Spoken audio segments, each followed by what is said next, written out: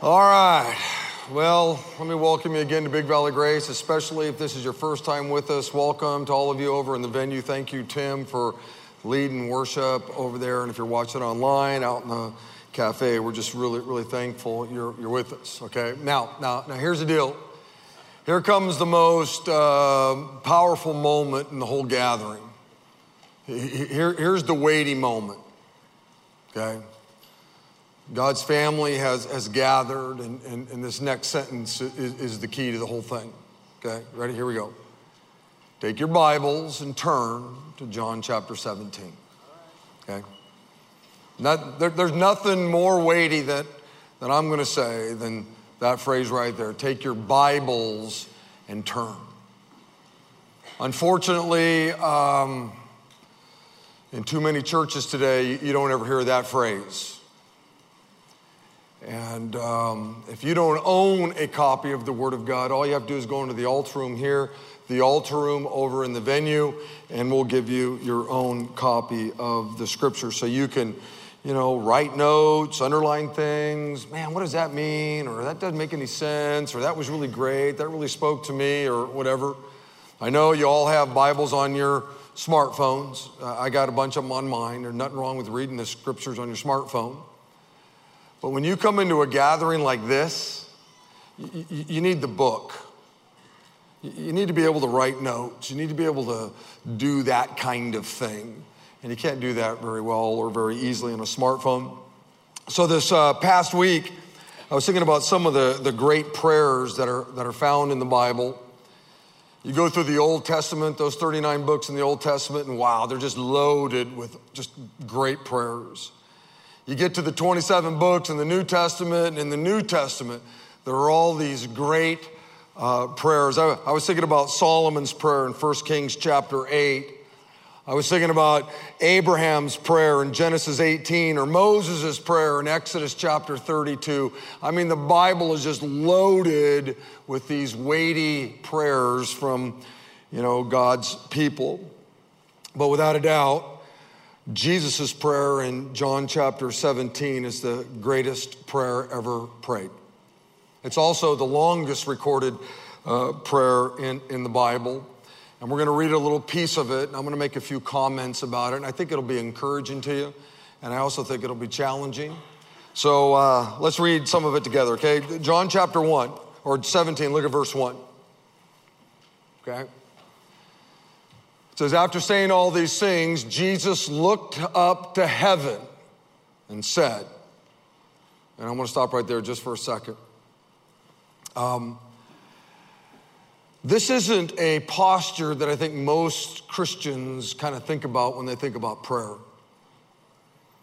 I think the average Christian kind of has this image, you're down on your knees, and your head is bowed and your eyes are closed, and there's kind of this humility involved in it. Which, there's nothing wrong with that. But here we have Jesus looking up. And I want you to know, Christian, it's okay to have times of prayer where you just look up and say, Father, here's what's going on in my life. Here's what's happening in my family. God, would you watch over this or whatever it is. That's okay. There's nothing wrong with that. I think this kind of shows us that we should never confuse the non-essential customs of prayer with the essential aspects of prayer. Father, the hour has come. The time for Jesus to go to the cross had come. 2,000 years ago, he was born in a little town called Bethlehem. He lives a perfect life, a sinless life, and at age 30, he really began his earthly ministry. He began preaching and teaching and performing miracles. And for a little over 3 years, he walked around, Jerusalem and Judea.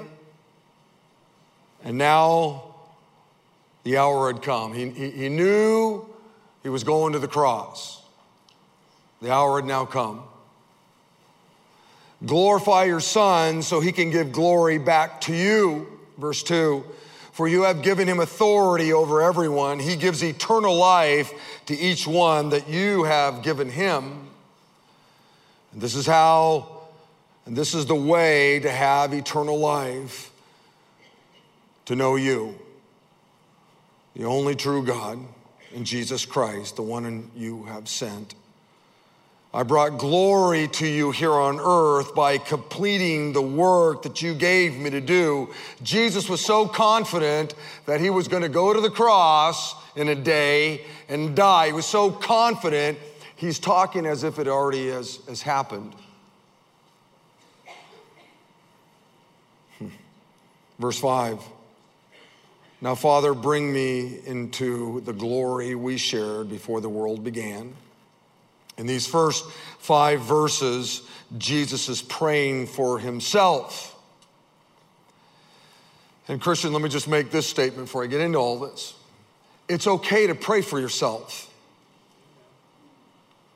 In fact, praying for yourself is a good thing. Yes, you should pray for your family, your spouse, your grandpa, your friends, whatever your business. There's nothing wrong with that. But there's nothing wrong with praying for yourself. There's nothing selfish about it. Here we have Jesus basically praying for himself. Now, when you get to the next 14 verses, Jesus is going to pray for his disciples. Look at verse 6. He said, I have revealed you to the ones that you gave me from this world. They were always yours. You gave them to me, and they have kept your word.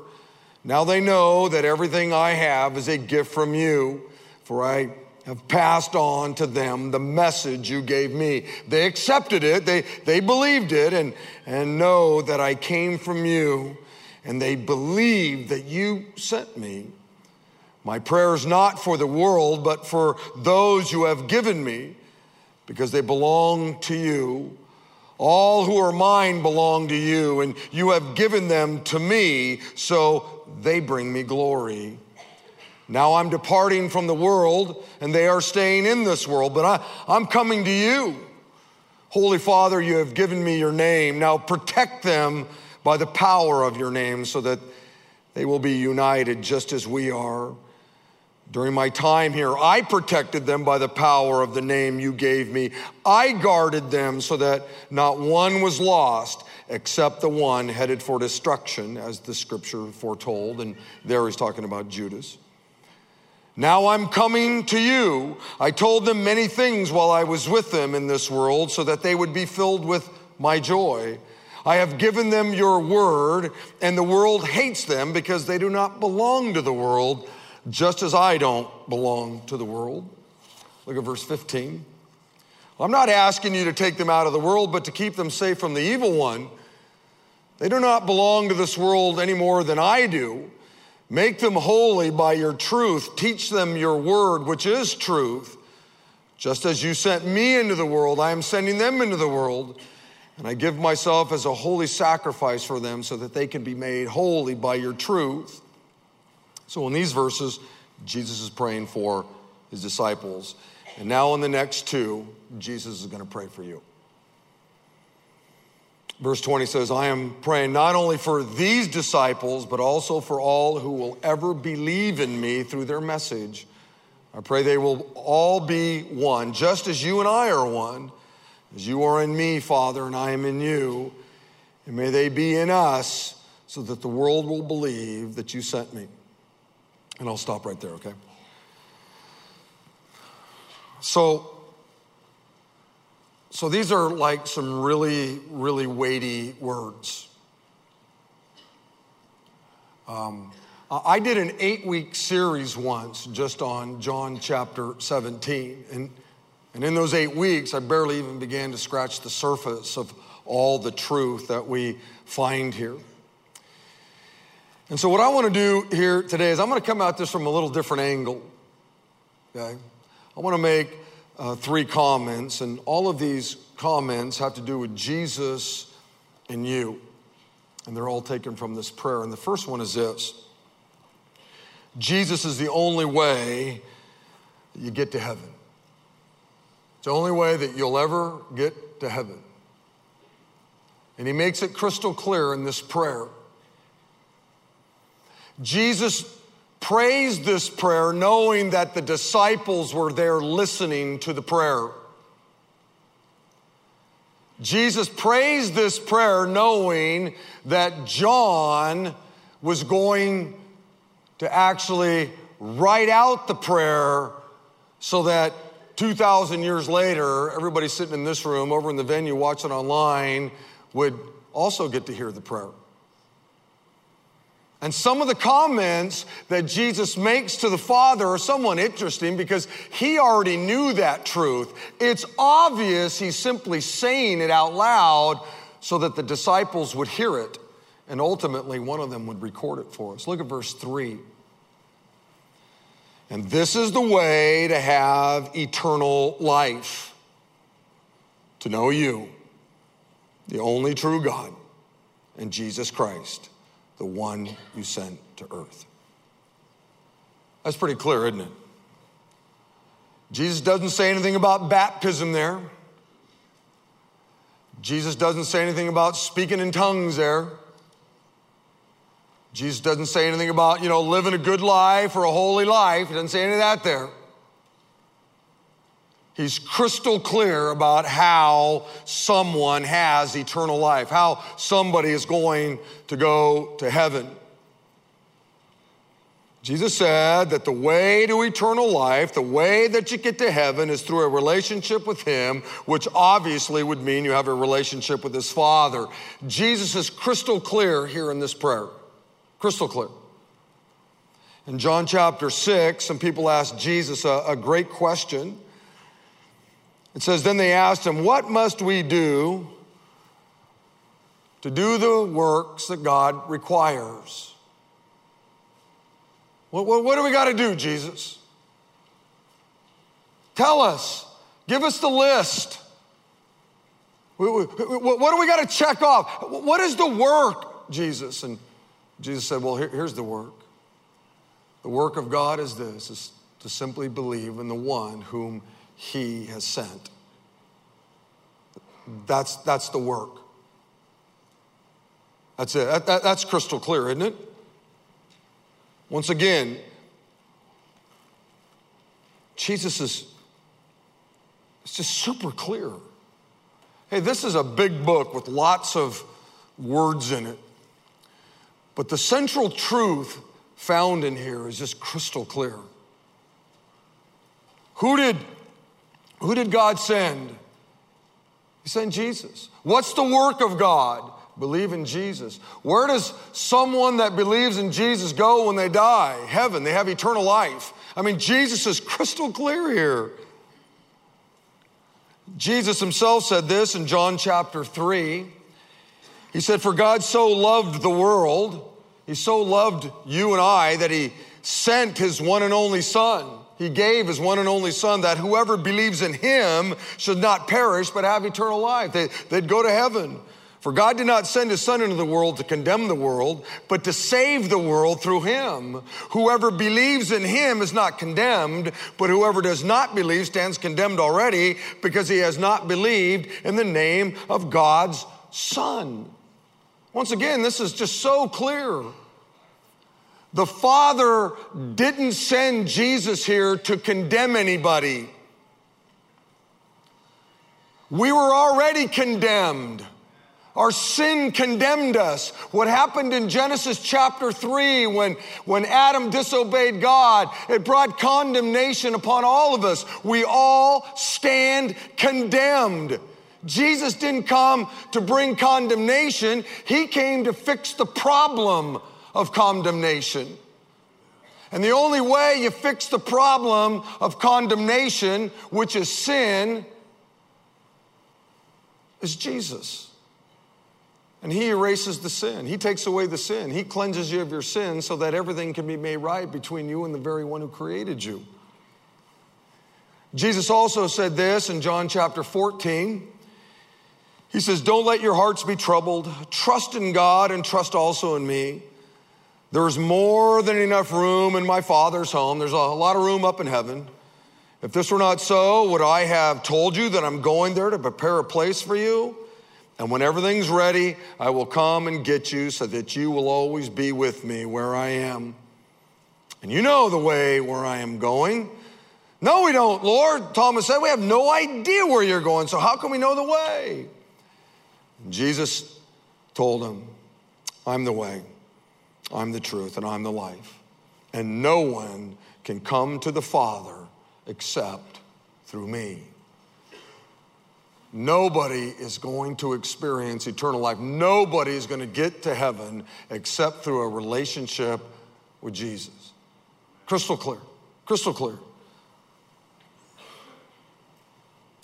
Paul kind of weighs in with his own version of this. He says this in Romans chapter 10. He said, as the scripture says, anyone who trusts in him, anybody who believes in Christ will never be put to shame. For there is no difference between Jew and Gentile. The same Lord is the Lord of all, and he richly blesses all who call on him. For everyone who calls on the name of the Lord will be saved. Paul's crystal clear here. How we experience eternal life, how we get to heaven, is crystal clear in the scriptures. Crystal clear. It's simply through a relationship with Jesus Christ. Sin had messed up our lives. It had separated us from God, and the only thing that could erase what sin had done was blood. And I talked about this a number of months ago. It took royal blood. It took holy blood. It took perfect blood, sinless blood. And Jesus, when he died on that cross, he was holy, he was righteous, he was perfect. And when he died on that cross, there was blood everywhere. There was blood coming out of his hands, blood coming out of his feet, blood coming out of his forehead, blood coming from his back, blood coming from the spear that went in his side. There was blood everywhere. And that blood was royal blood. It was sinless blood. It was perfect blood. Blood was all over Joseph of Arimathea and Nicodemus as they were carrying that body away. And it's that blood that fixes the problem of sin. It makes it possible for you and I to have our sins forgiven and thus go to heaven. Our brother Peter penned these words. He said, Christ suffered for our sins for all times. He suffered. Oh, he suffered by becoming a human being. We're told in Scripture that he became nothing in that little, manger in Bethlehem. But certainly the suffering he experienced when he went to the cross was for our sins. Peter reminds us he never sinned.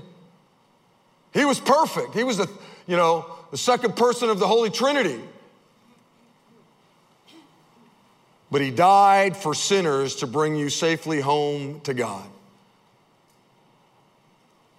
It's all that suffering, it's all that blood that makes everything right again with the Father. Anyway, look again at verse 3 of our text, John 17.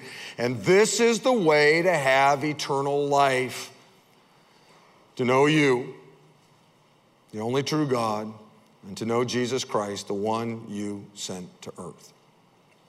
So the first point that I want to make out of this prayer is that Jesus makes it clear that the only way anybody ever gets to heaven is through a relationship with Jesus. Now here's the second thing. Jesus wants you engaged in the world, or he wants you engaged in the culture, okay? Look at verse 15. This is a part of his prayer, okay? He says, I'm not asking you to take them out of the world. Remember, he's praying, Father, I'm not asking you to take them out of the world. I'm just asking that you keep them safe from the evil one. See that? Now, I want you to understand something. What Jesus did at the cross was the knockout blow to Satan and the demons, okay? What he accomplished at the cross, Satan had to tap out. That's the big moment. He dies on a cross and he sheds his blood for all of us. In other words, Jesus won the victory. But make no mistake about it, Satan and the demons are still running around trying to goof up believers. In fact, some of you are in the midst of him messing up your life, right? Messing up your family, messing up, your marriage, messing up your business. Our brother Peter said this. He said, hey, stay alert.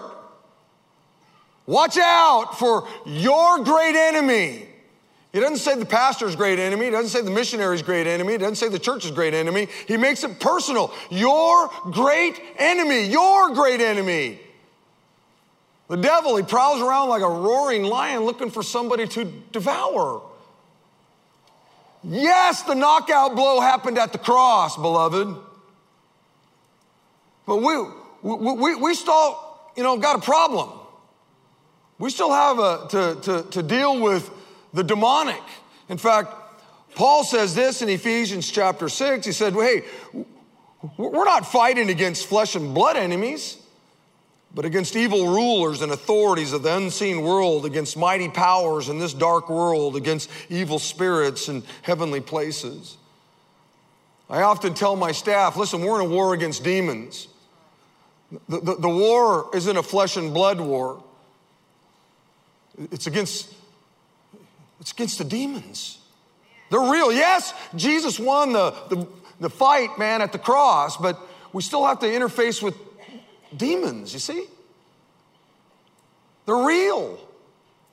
They're so good at what they do, they'll make it seem like, or you'll feel like the enemy is your spouse. They're so good at what they do, they'll make you feel like, or it'll seem like the enemy is, your parents or your boss or whatever. That's how good they are. But the truth of Scripture is, no, they're not the enemy. The enemy is demonic.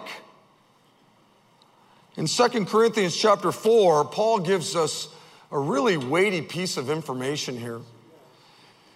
He said, Satan, who is the god of this world, and that's a small g, by the way,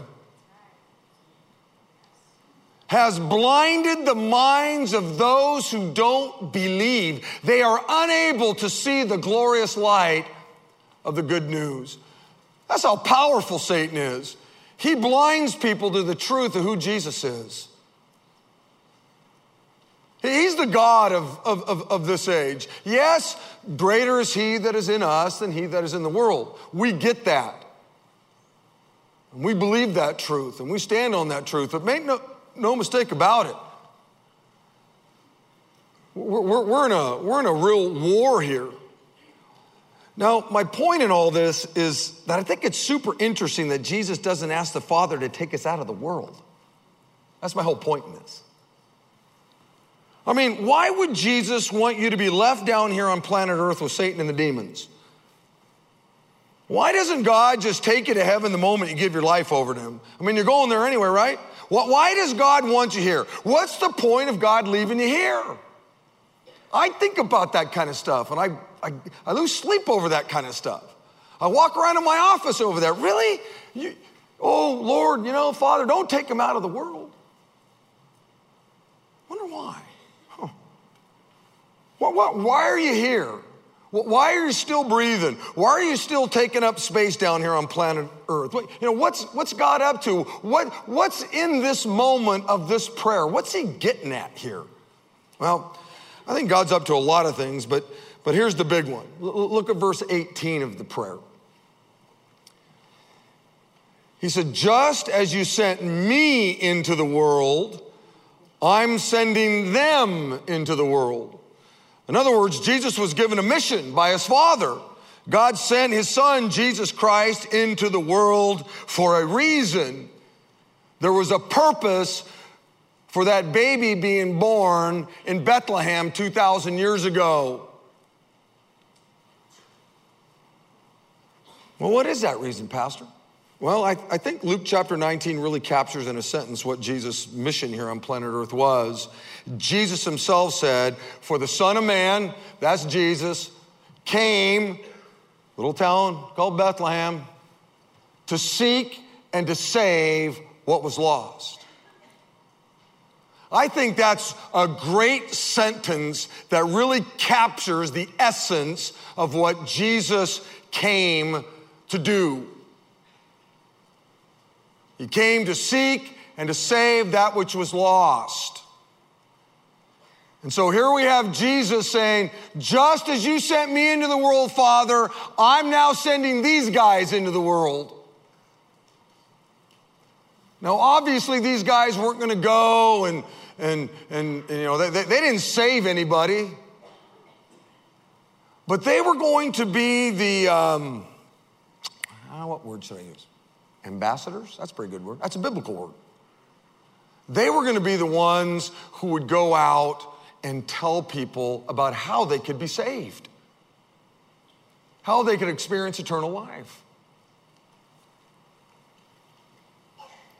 Jesus wants his people engaged in the world. He doesn't want us of the world, but he wants us in the world. And because Jesus knew that there was a devil and he knew about the demons, here in this prayer he says, God, I don't want you to take them out of the world. They're needed in the world. I just want you to protect them from the evil one. That's what I want you to do, protect them as they go about sharing with others this great story of hope and redemption. Now, I really want you to understand this. In 1 Peter chapter 2, Paul writes this. He says, I urge you, first of all, to pray for all people. Ask God to help them. Intercede on their behalf and give thanks for them. Pray this way for kings and all who are in authority so that we can live peaceful and quiet lives marked by godliness and dignity. And here it is, verse 3. Look at verse 3.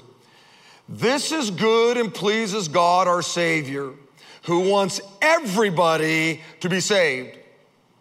He wants everybody saved. He wants everybody to understand the truth. He wants everybody to understand the truth that they were made, that human beings were made in the very image of God.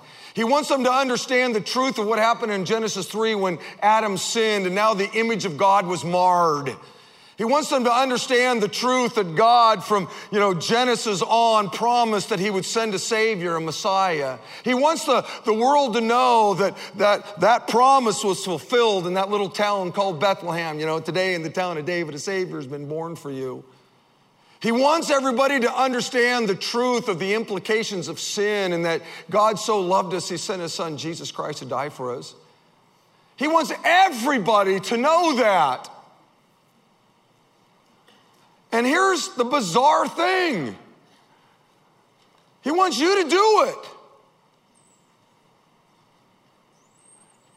He doesn't need you to do it. He could just get the message out just like he did with the great apostle Paul. Paul's, riding a horse on his way to Damascus and bam, he gets knocked off and, Jesus goes, hey, what are you doing, man? Come on, knock it off. He could do that with everybody if he wanted to, but he doesn't.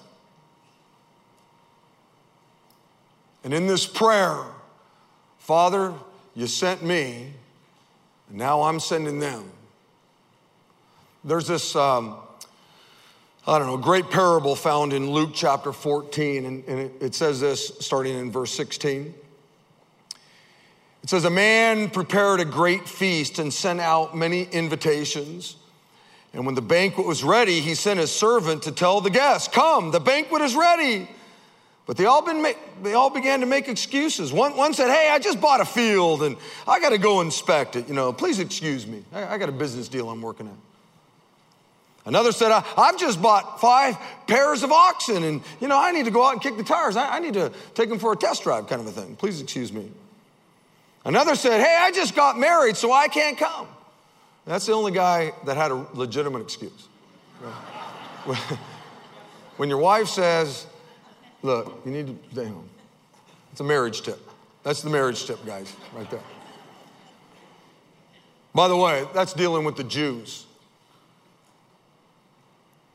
He came to the Jews. Come. Nah, I don't want to be a part of it. The servant returned and told his master what they had said, and his master was fierce and said, okay, go quickly into the streets and the alleys of the town and invite the poor, the crippled, the blind, and the lame. Now he's talking about the Gentiles basically here.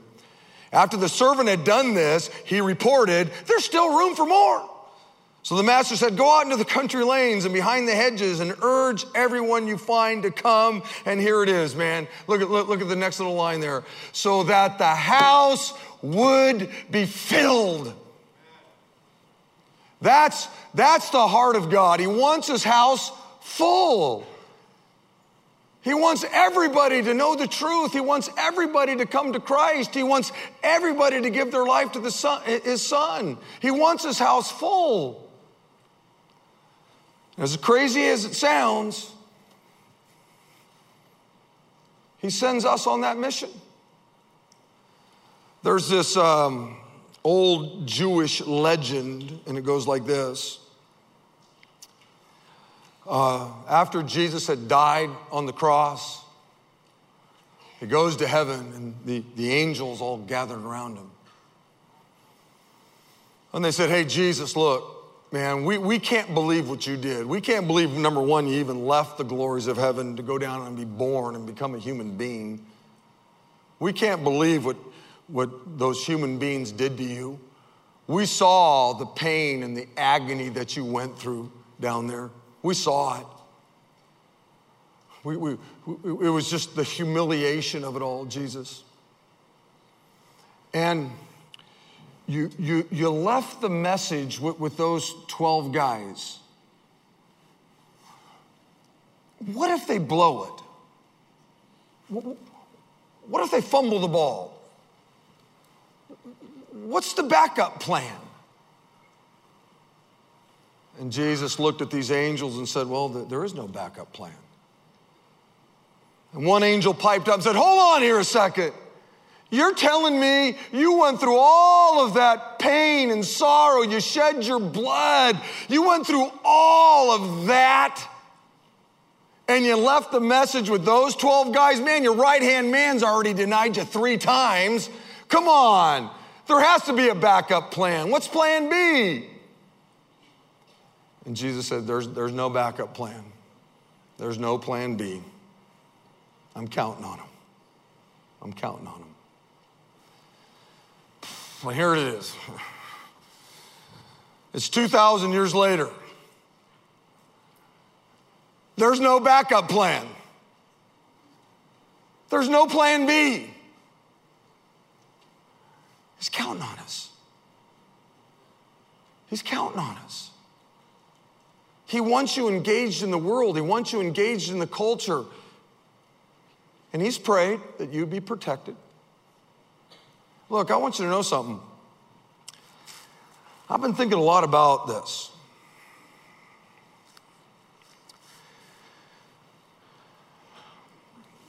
About how I can engage this culture at a greater level. I spend most of my life around believers, around Christians, and it's great. It's wonderful. But I'm trying to think about how in the world can I do this? How do I get out and be more strategic in this idea of reaching lost people? I want you to know that. In fact, it's kind of gripped my soul for a long time. Because I know that's what God wants us to do. Look at verse 15 again. He says, I'm not asking you to take them out of the world. In other words, he wants us here for a purpose. But he says, Father, just protect them while they're out there. And last but not least, number 3, and that is Jesus prays for you. Look at verse 20. He says, I'm praying not only for these disciples, but also for all who will ever believe in me through their message. I pray that they will all be one, just as you and I are one, as you are in me, Father, and I am in you.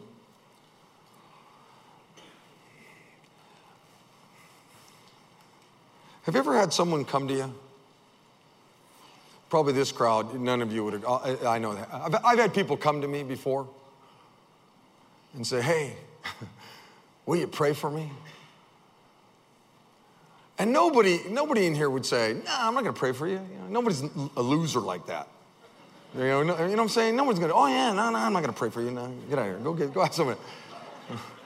Yeah, I'll pray for you. And then You never pray for them, right? Not you, I get it. You will all fulfill that promise.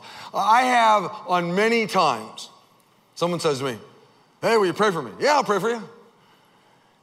And then I get back to doing whatever I'm doing, and I never pray. Just don't do it. Basically what Jesus says here is this: I'm praying for you.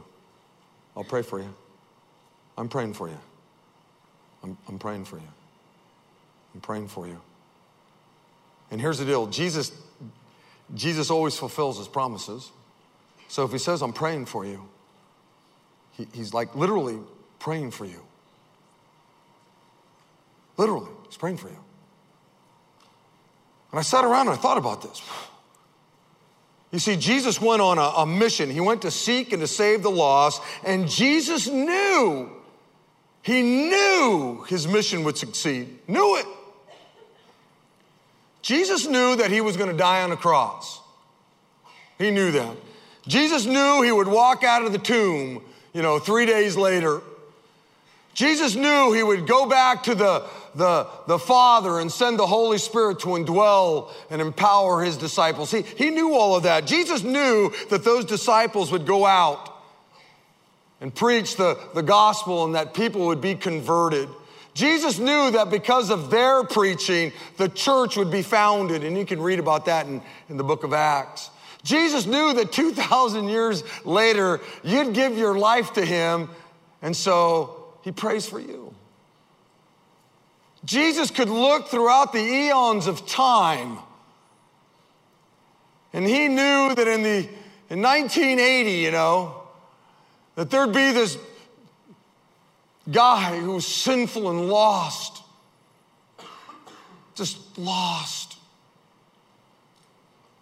He could see this kid who didn't believe in God. And he knew about people who would come and would share the good news with this person.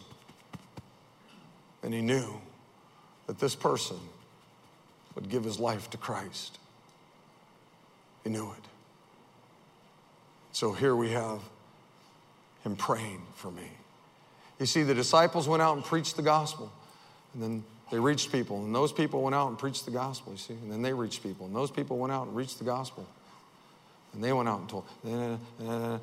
Batons have been handed down throughout the centuries, and back in the 80s, I took the baton, and I'm running my leg of the race right now. So are you. I don't know how much time you got. I just know that 2,000 years ago, 12 guys started preaching the gospel, and they ran their leg of the race, handed it off, and now here we are. And Jesus is praying for everybody who will ever come to faith in Christ from the preaching of these guys, and that includes me and you. And the last thing I see here is that Jesus prays that there would be great oneness or unity amongst his family. That was his prayer. That's interesting.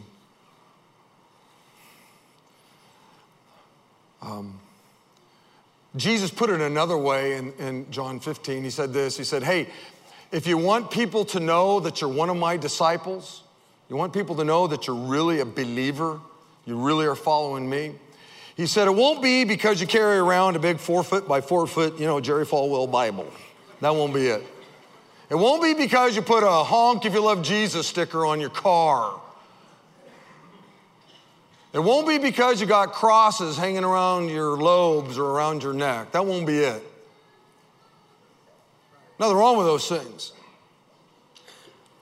Jesus said, here's how the world will know that you're one of my disciples. It'll be your love for one another. And he's talking about those inside the church. It'll be how much you care about each other, you love each other, the unity that you have as a family member of the Father. And so here we have Jesus saying, look, here's my prayer for all of these people that come to faith in me.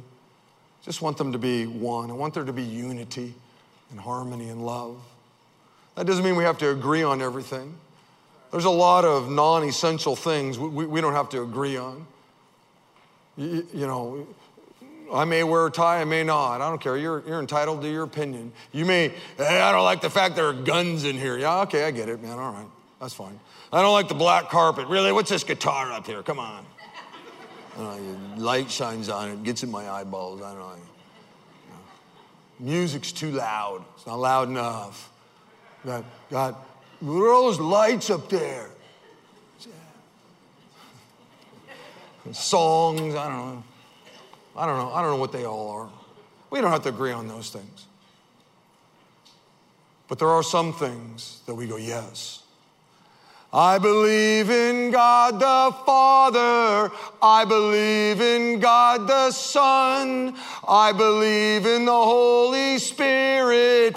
Our God is 3 in 1. You see, there are some things that we grab a hold of and say, there's no wiggle room on these things. These are the things that unite us.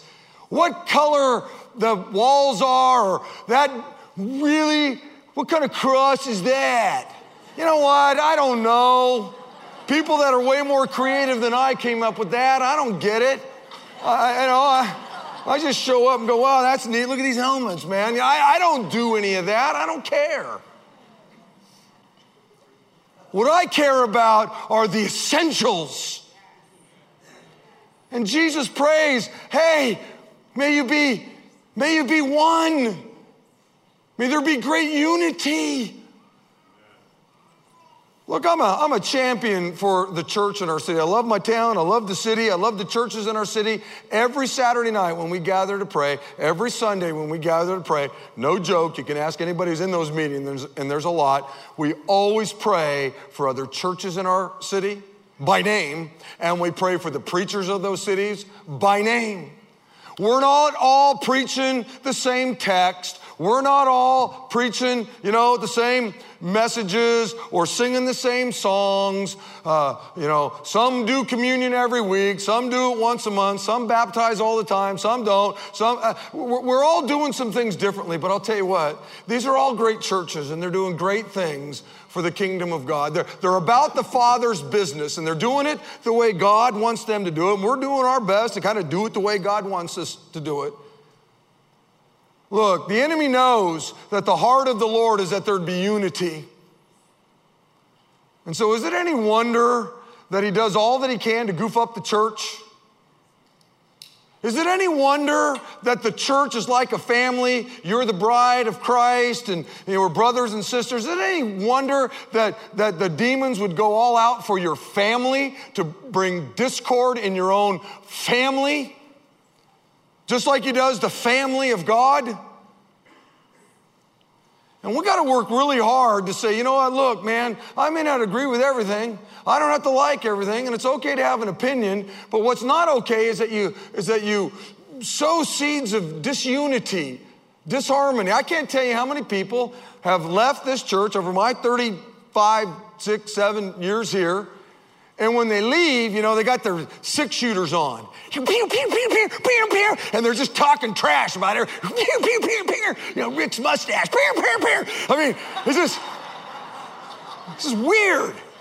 It's like they're just finding something to gripe about.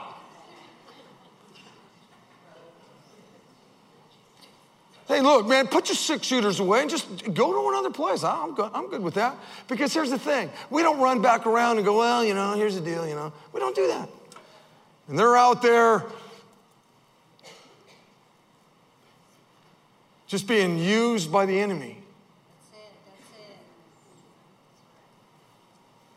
Now, look, we got great unity in our church. Don't misunderstand me. There's great love in this church. Don't misunderstand me. Tomorrow's a new day. It doesn't take much. It's like that dumb snake that's in a can. That's how quick the enemy works. You take your mind up, and there's disunity. It happens just like that.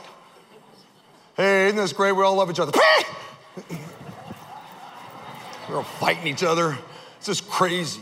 I've seen it happen here. Trust me. Been around a long time. When was the last time in your prayer life where you said, man, I just want to pray for my church family. I want to pray for unity. I want to make sure there's all kinds of great love here. Man, what a great testimony to the world. Hey, look, man, I don't believe in their God. I don't know what goes on there at 4040 Tully Road, but I do know this. They kind of really like each other there. What a horrible testimony as they drive by to go, you know what, I don't believe in their God, and thank God I don't want any part of their God because they're always fighting there. I get enough of that at work. I get enough of that at home, you know. Why would I want to go there and be a part of all that fighting and disunity? You know? See how it works? And so family, please, man, make sure you're praying for unity here, love here in your times of prayer. And then let me also just say this. Who are you praying for? Here we see Jesus praying for us, but who are you praying for? I'm sure if you're married, you're praying for your family and your spouse, and that's all good. Maybe your grandpa, your grandma, that's all good. You have a few names of some folks who don't know Christ yet that you're praying for? Can I tell you something that's somewhat sad, and it's what's driving me to think about my culture I live in? My list is pretty small of people who don't know Christ that I'm praying for. And that troubles me. Because I spend all my life around Christians. I strategically, when I go to my gym, I'm trying to build relationships with some people. It's strategic. I just don't go and do stuff. I'm strategically trying to figure out how I can build a relationship with people that don't know Christ. And I'm not strategic enough. And I'm asking God to help me be more strategic as I engage the world, engage the culture, so that I might have a few more people on my list that I might pray for. And I just want to challenge you, who are you praying for? Who is that? Who is it that needs to know the Lord in your sphere? Okay, everybody here, stand up. Everybody over in the venue, stand up, okay? And so, Father, thank you for this weekend. It's been just really great, God. I've just dug it. Thank you for just the great sacred music we sing here. Thank you for a chance to worship you through our giving. And Lord, thank you for all of those that are teaching Sunday school classes and working the cafe and making fellowship really great around here. Thank you for all of them, Lord. Thank you for the word. Because without it, we just don't know you to the depths that we can. Give us a great afternoon, and I pray this in your name. And all of God's people said, amen. Hey, Lord bless you, okay? Live for Jesus.